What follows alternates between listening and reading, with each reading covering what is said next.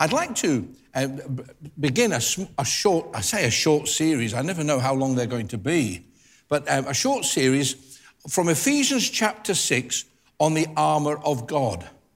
Now, it's one of these studies that it doesn't mean I have to be here each week. That's not always possible. And it's able to visit it and leave and come back again. So the few weeks now, and no doubt we'll be visiting this again, Ephesians 6. And I'm going to read, first of all, from verse 10. Ephesians 6, verse 10, and I'm going to read to verse 20. And then I'd like to set the scene for this very well-known portion of Scripture. Finally, be strong in the Lord and in his mighty power. Put on the full armor of God so that you can take your stand against the devil's schemes. For our struggle is not against flesh and blood, but against the rulers, against the authorities, against the powers of this dark world, and against the spiritual forces of evil in the heavenly realms. Therefore, put on the full armor of God so that when the day of evil comes, you will be able to stand your ground, and after you have done everything, to stand. Stand firm then, with the belt of truth buckled around your waist, with the breastplate of righteousness in place, and your feet fitted with the readiness that comes from the gospel of peace. In addition to all this, take up the shield of faith, with which you can extinguish all the flaming arrows of the evil one. Take the helmet of salvation and the sword of the Spirit, which is the word of God. And pray in the Spirit on all occasions with all kinds of prayers and requests. With this in mind, be alert and always keep on praying for the saints. Pray for me also, that whenever I open my mouth, words may be given to me so that I will fearlessly make known the mystery of the gospel, for which I am an ambassador in chains. Pray that I may declare it fearlessly as I should. I need to pray. Father, we thank you for your word. We ask now as we look at this portion of Scripture that you will speak to us. We are only too aware that we are in a world that is not encouraging spiritual things. We're in a world where it seems the enemy is even more active than we could ever imagine. And I pray, Lord, that these studies together will help us to encourage ourselves to stand firm in you.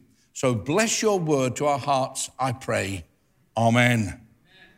The letter to the Ephesians is a tremendous book. It really is a great letter. If ever you don't know what to read, read Ephesians. You'll be greatly encouraged.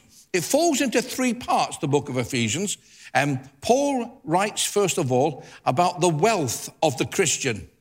The first third. The second third, he talks about the walk of the Christian. And the third is the warfare of the Christian. That little outline is from a lady writer called Ruth Paxton. That's how she's written a book. And those three headings are her divisions of the epistle. The wealth of the Christian, the walk of the Christian, and the warfare of the Christian. My purpose is not to go through the book of Ephesians, but to highlight that last portion, the warfare of the Christian. You've only got to be a Christian a short period of time, and you begin to realize that we face many challenges. Before I was a Christian, life was very simple. I did what I wanted. But once I became a Christian, things got more complicated because I had to do what he wanted. And that brought challenges, brought to my own personal walk, my own personal behavior in that way. And so we're going to look at this over, however, and see if we can encourage ourselves as much as we can. It begins in verse 5 with the word finally. Well, finally in the sense that he's coming to the end of the letter. Now, you've all heard preachers say finally, and then they carried on for another 20 minutes. I may have done that, my apology. But Paul is now coming to the end. Now, is he meaning, finally, because I'm about to finish the letter? Or is he saying, here is something that's so important, I want to mark it out for you?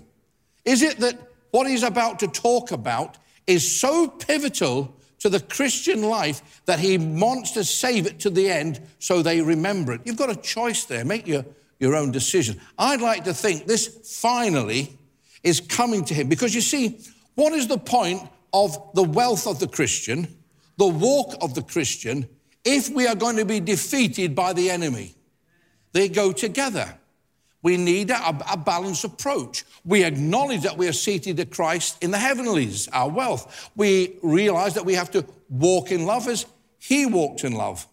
But we also realize there are forces out there, external and within, who would seek to rob us of our wealth and to destroy our walk with God.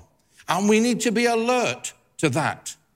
Now, I will seek to be balanced in this understanding of how the enemy will come. And I hope it will be helpful. So he begins by saying, in conclusion, did Paul leave the most important teaching to the end? Your wealth and your walk are worthless if you find the enemy has defeated you. And having said that, he says, be strong in the Lord. Before we even get to the armor, I really have to highlight these points because they are integral in what he's about to say. I could just start talking about the helmet of salvation, and they would be random items that we would think about and maybe apply.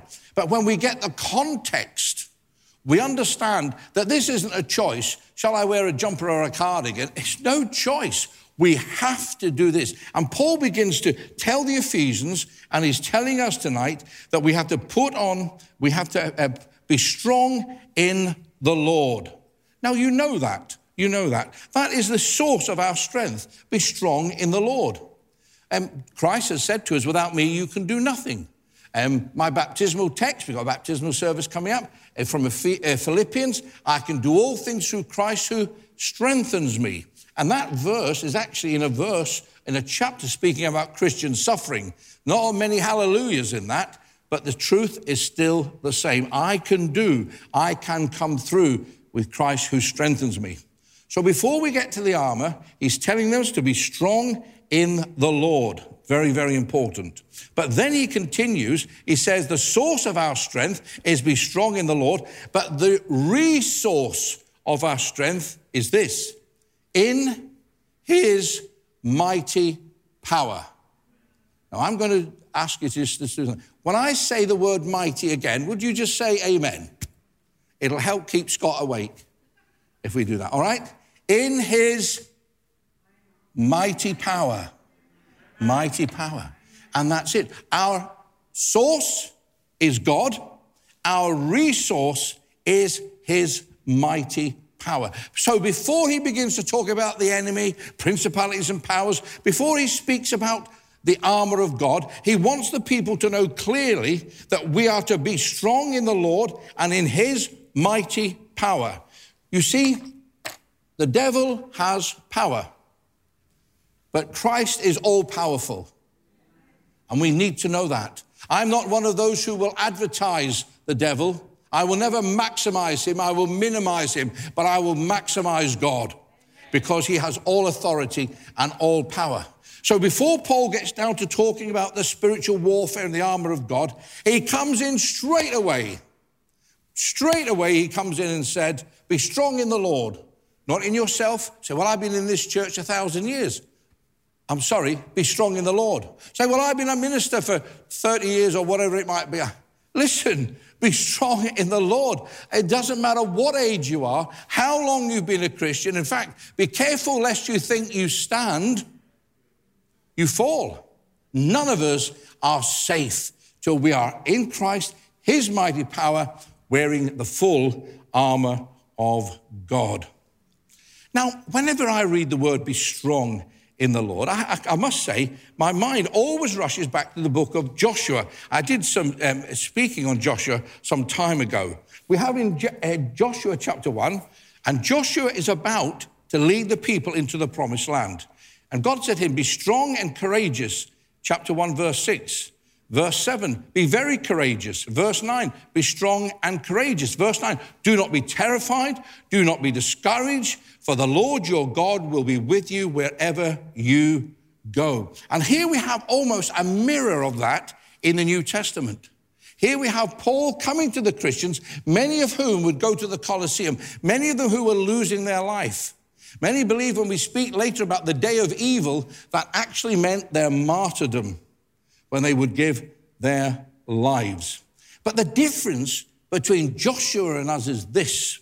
Joshua had to be strong to take the land.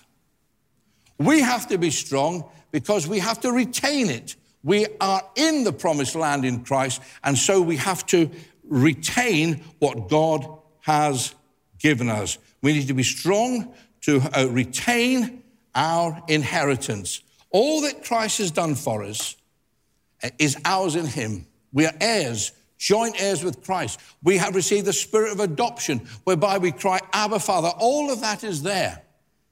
But wouldn't it be sad if that through neglect of spiritual discipline so often, we find that the enemy can indeed lay us low in this way.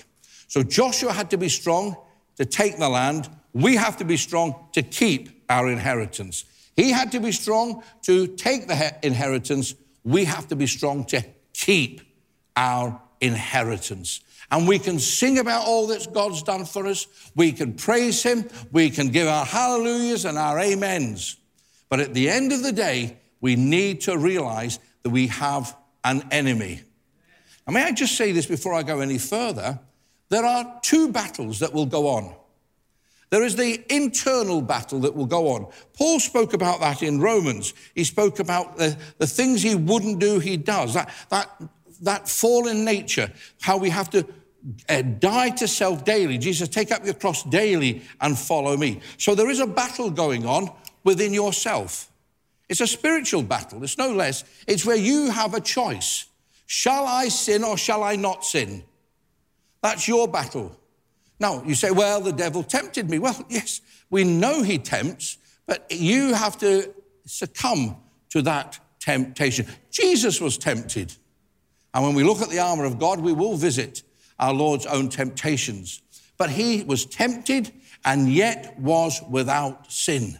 So please, I am not saying that the only spiritual battles we will face will be external. It will be the enemy, the devil's doing it. Please, he will be doing it if you let him.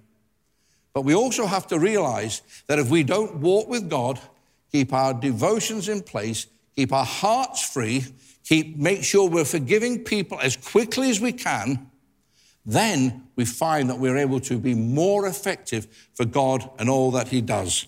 Ephesians 6:11 says this, take your stand.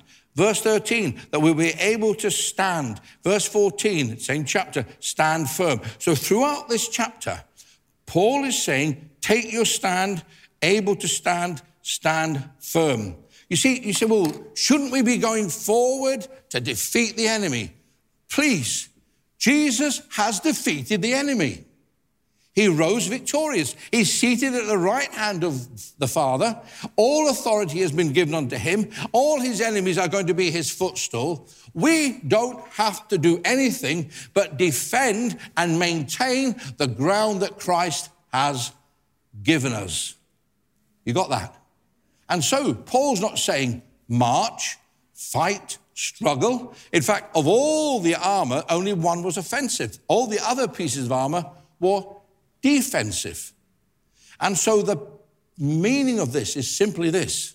As Christians, we have to be aware that we have an enemy out there who will seek to bring our Christian lives down, to destroy us if he could. One of the major strategies of the enemy is division.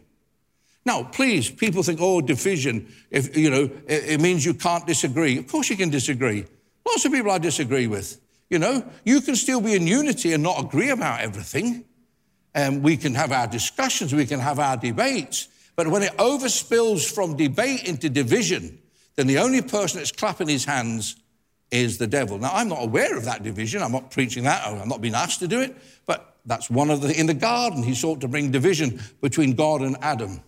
We know in the church, on many occasions, division is the way that he works. And so we find in 2 Timothy 2 verse 1, it says there, be strong in the grace that is in Christ Jesus. So it's his strength, it's his mighty power. We have to be strong in his grace and in his mercy. And as I've already quoted, Philippians 4:13, Christ who strengthens me, in him I can do all things. So before we start to talk about the enemy, and we're nearly there, I want us to understand clearly that he is all-powerful, he has all authority. We stand firm in the ground that Christ has given. If I was 30 years ago, I just said we're standing on redemption ground. It sounds a little old-fashioned, but that's exactly what we're standing on, redemption ground. We've been forgiven, we've been made Christians, and we have to maintain and retain all that Christ has done for us. Now, the enemy is powerful. We acknowledge that. The enemy is powerful. We only have to look into our world today to see enemy activity in the murders and the terrible things going on around the world. And I daren't go through the list. You don't need me to tell you how our world is. Is that just coincidence? No. There are principalities and powers that will do anything they can to cause division, disruption, wars, to hinder the preaching of the gospel in those areas. And so this spiritual warfare, for Paul, it was very much the Roman Empire. But for us, it can be many, many, many ways. First of all, we've acknowledged that the devil is powerful, but Christ is all-powerful, his mighty power. We've got to know our enemy, but we've got to know our resources. Let's settle one thing for all about the devil. First of all, he's defeated. He was defeated. When Christ died on the cross and rose again, Jesus Christ dealt with the last enemy, which was death. That's settled. Now, he's going about like a roaring lion. He's very much in activity. Time won't allow me to do a Bible study on all the different names of the devil, but let me tell you this. He is our enemy. He is our enemy, and we must take it seriously. The danger with the devil is that we give him too much publicity, and the danger is that we aren't aware of him at all.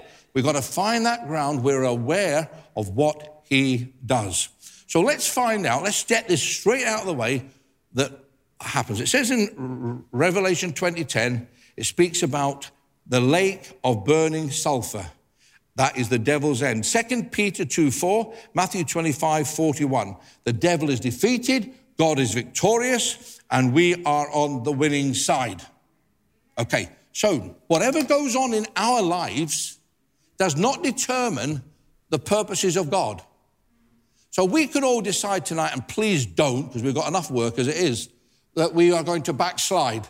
We're not going to pray again. We're going to be really horrible. And, and would that mean the devil's won? No. He is defeated. But what will happen is you will miss out on the blessing of God. The effectiveness of this fellowship will be affected because you're no longer part of us.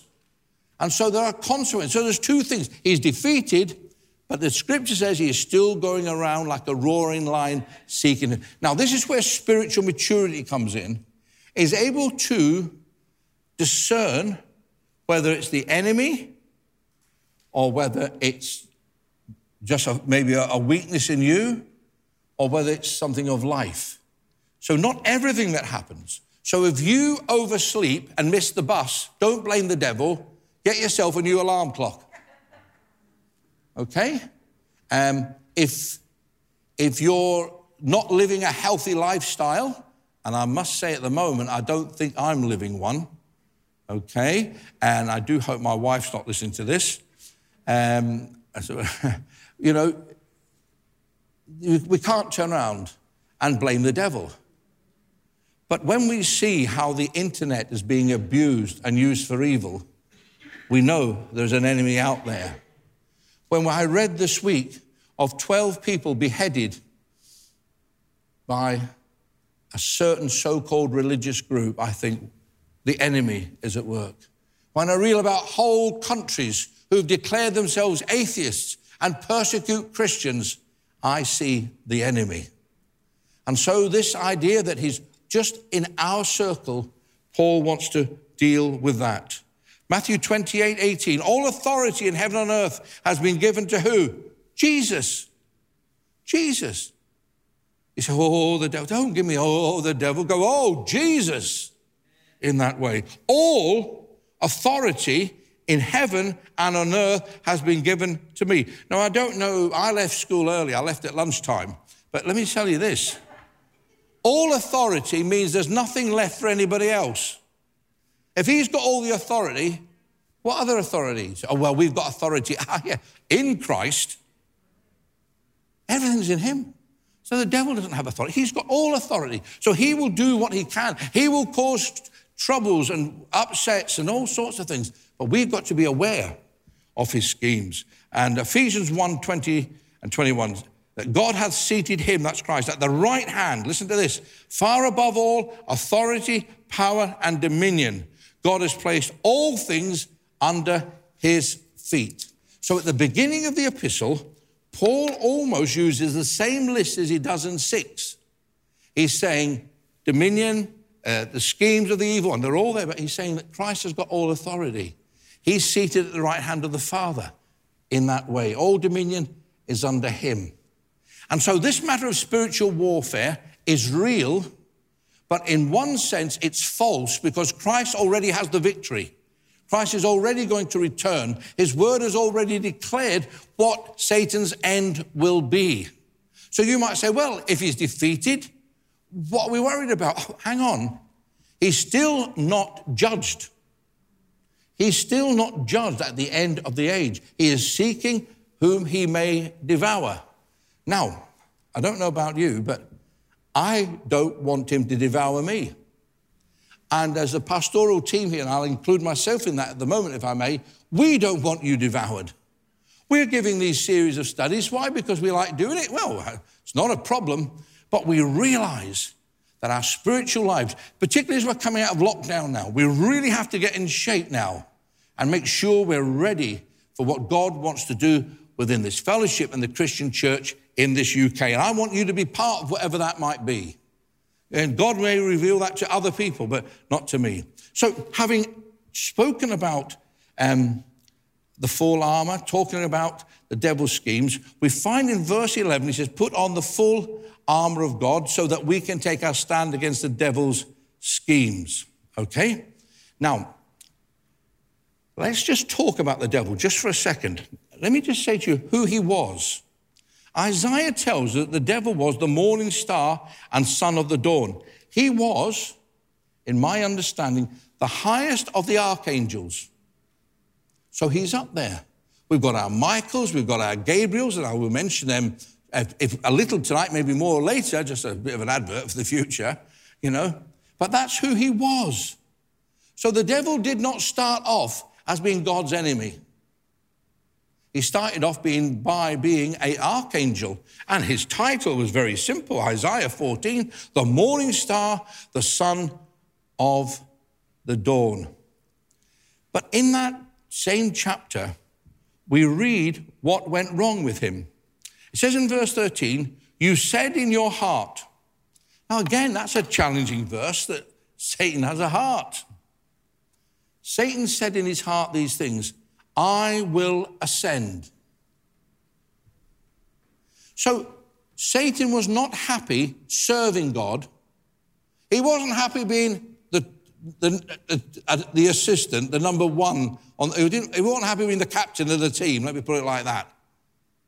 He actually wanted to ascend higher. He said, in your heart, you said, I will ascend.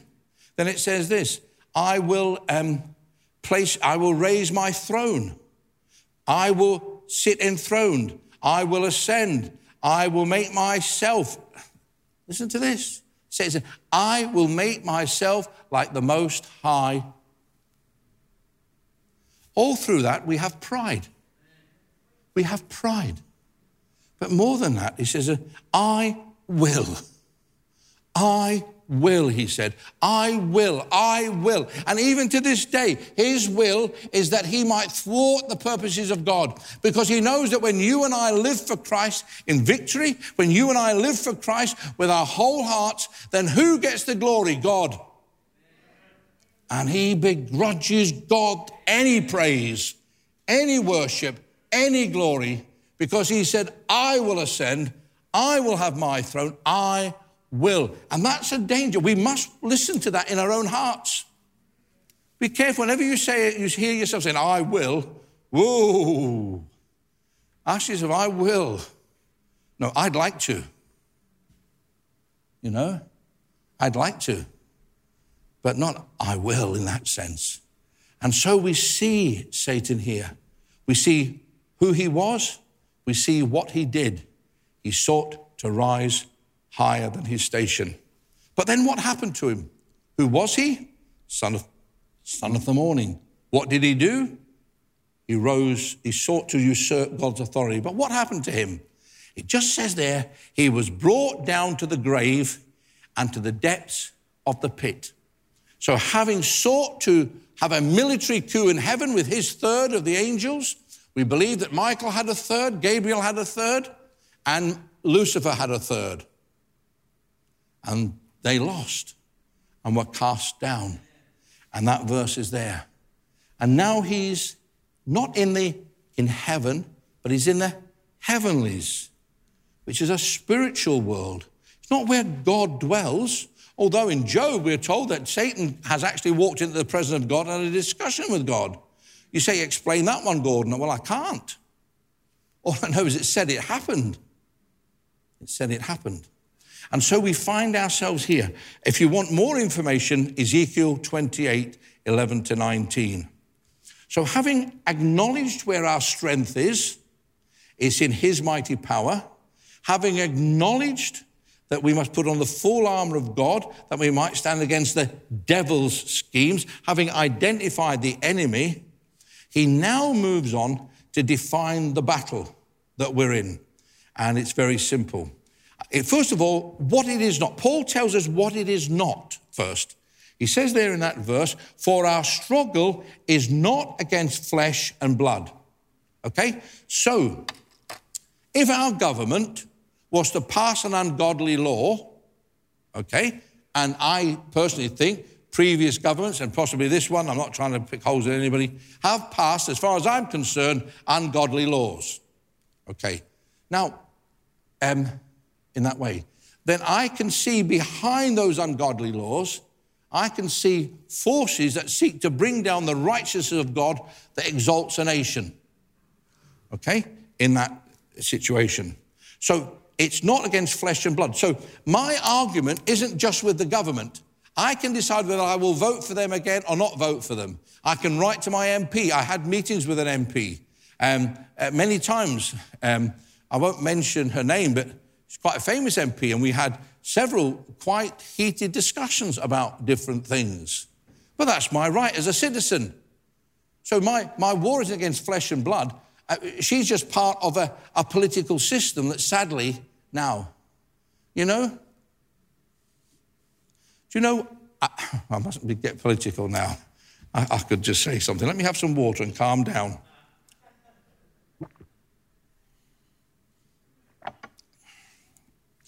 I must realize that this is not my church, and I must not take advantage of the situation.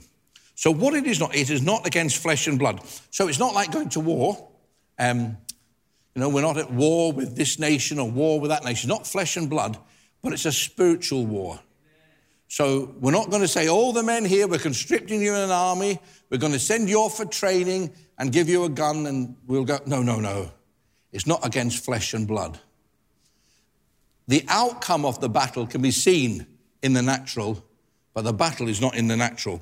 Then he goes on further. Our struggle is not against flesh and blood, but against the rulers.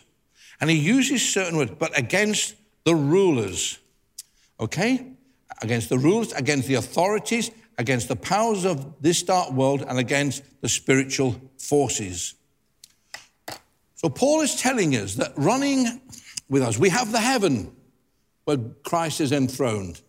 Then we have the heavenlies in this spiritual world where we can be actively involved through prayer and intercession and other areas as well. And then we have our lives here where we are encouraged to put on the full armor of God. And Paul defines the enemy for us. He says there, against the rulers. Now, it would seem that there are rulers in the heavenlies. Notice I say heavenlies, not heaven. Heaven is God's dwelling place. That's up there. There's no, I say up there, that sounds, like hell's down here and heaven's up there. But it's the easiest way to communicate. The highest place is where God indwells, where his glory is, the Shekinah glory of God is to be found, that we got glimpses of in the tabernacle and in the temple. That's where Isaiah said, I saw the Lord high and lifted up, and his throne, a throne, and his robes filled his glory filled the temple. Isaiah 6, read it. I got it wrong there, forgive me. But, we're not there. But in that spiritual world, the heavenlies, not heaven, the heavenlies, we're told there are rulers. Daniel is a great book. I know Pastor Colin mentioned the book of Daniel this morning. We find here in Daniel 10, it speaks about the prince of Persia and the prince of Greece. He actually talks about spiritual entities that he had to engage with in prayer and in spiritual warfare. In Daniel 10:13, he says, then Michael, one of the chief princes, came to help me. Archangel Michael. So we have a little glimpse in Daniel. Time won't allow. I have been given plenty of time, but just time won't allow to look at that.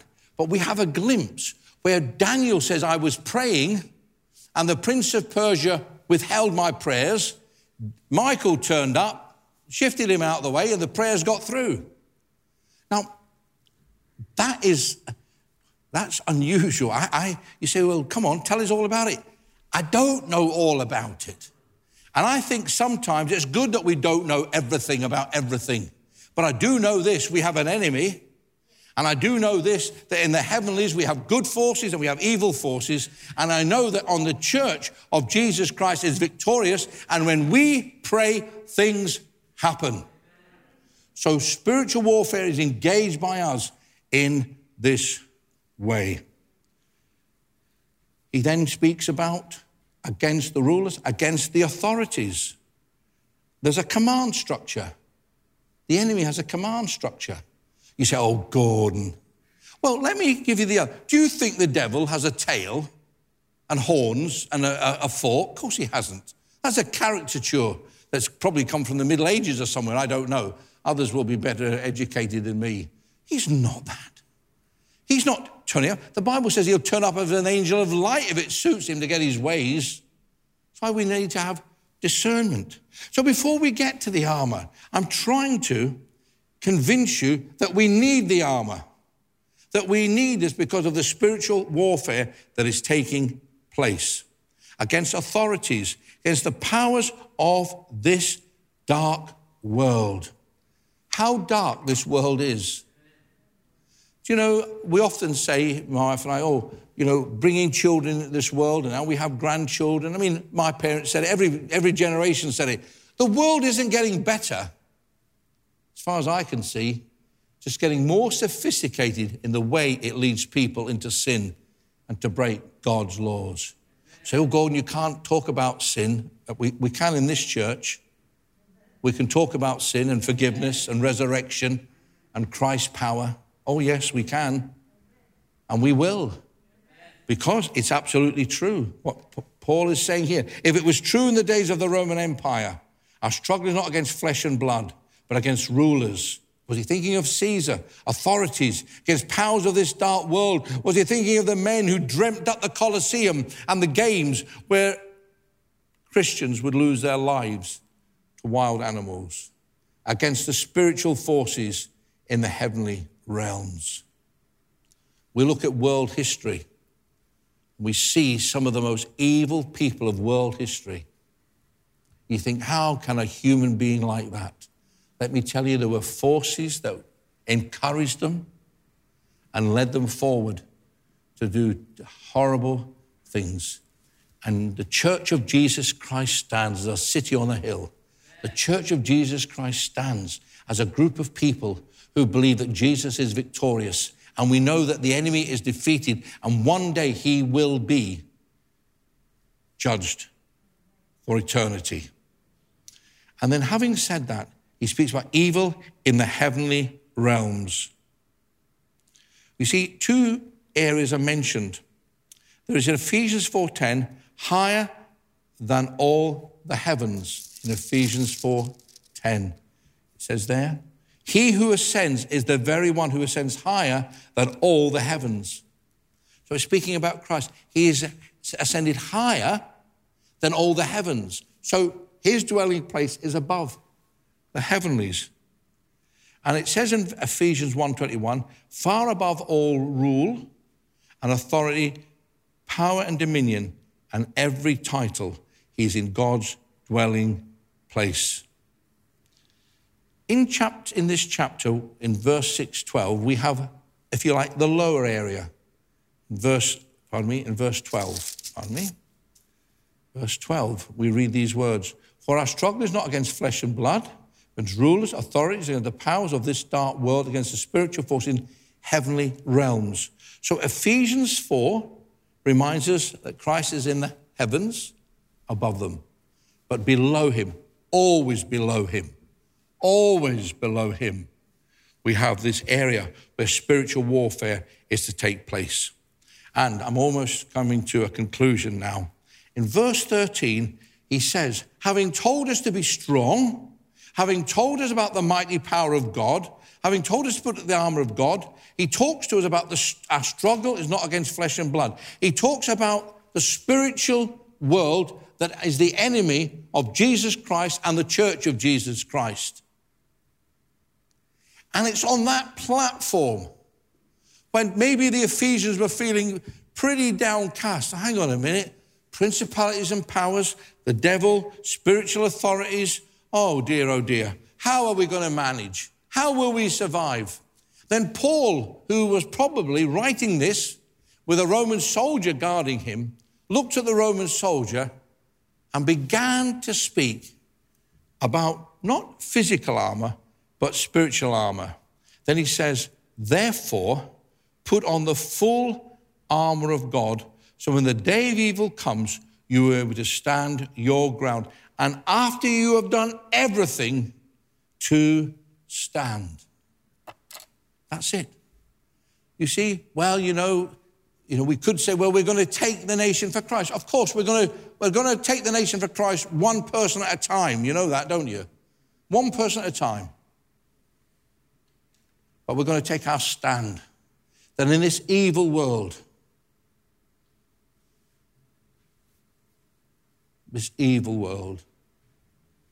we're going to stand in the strength of Christ, in his mighty power. Not because we are elitist or because we are special, but because we are his. And because we are his, Paul says, listen, you've got all the equipment you need to live a victorious life. You say, oh, the victorious life means I've got to go and win thousands for Jesus. Well, it might. But it might just mean that from this moment on till the day you die or Christ comes, you will be faithful to him. That gives glory to God, you know. It brings glory to God.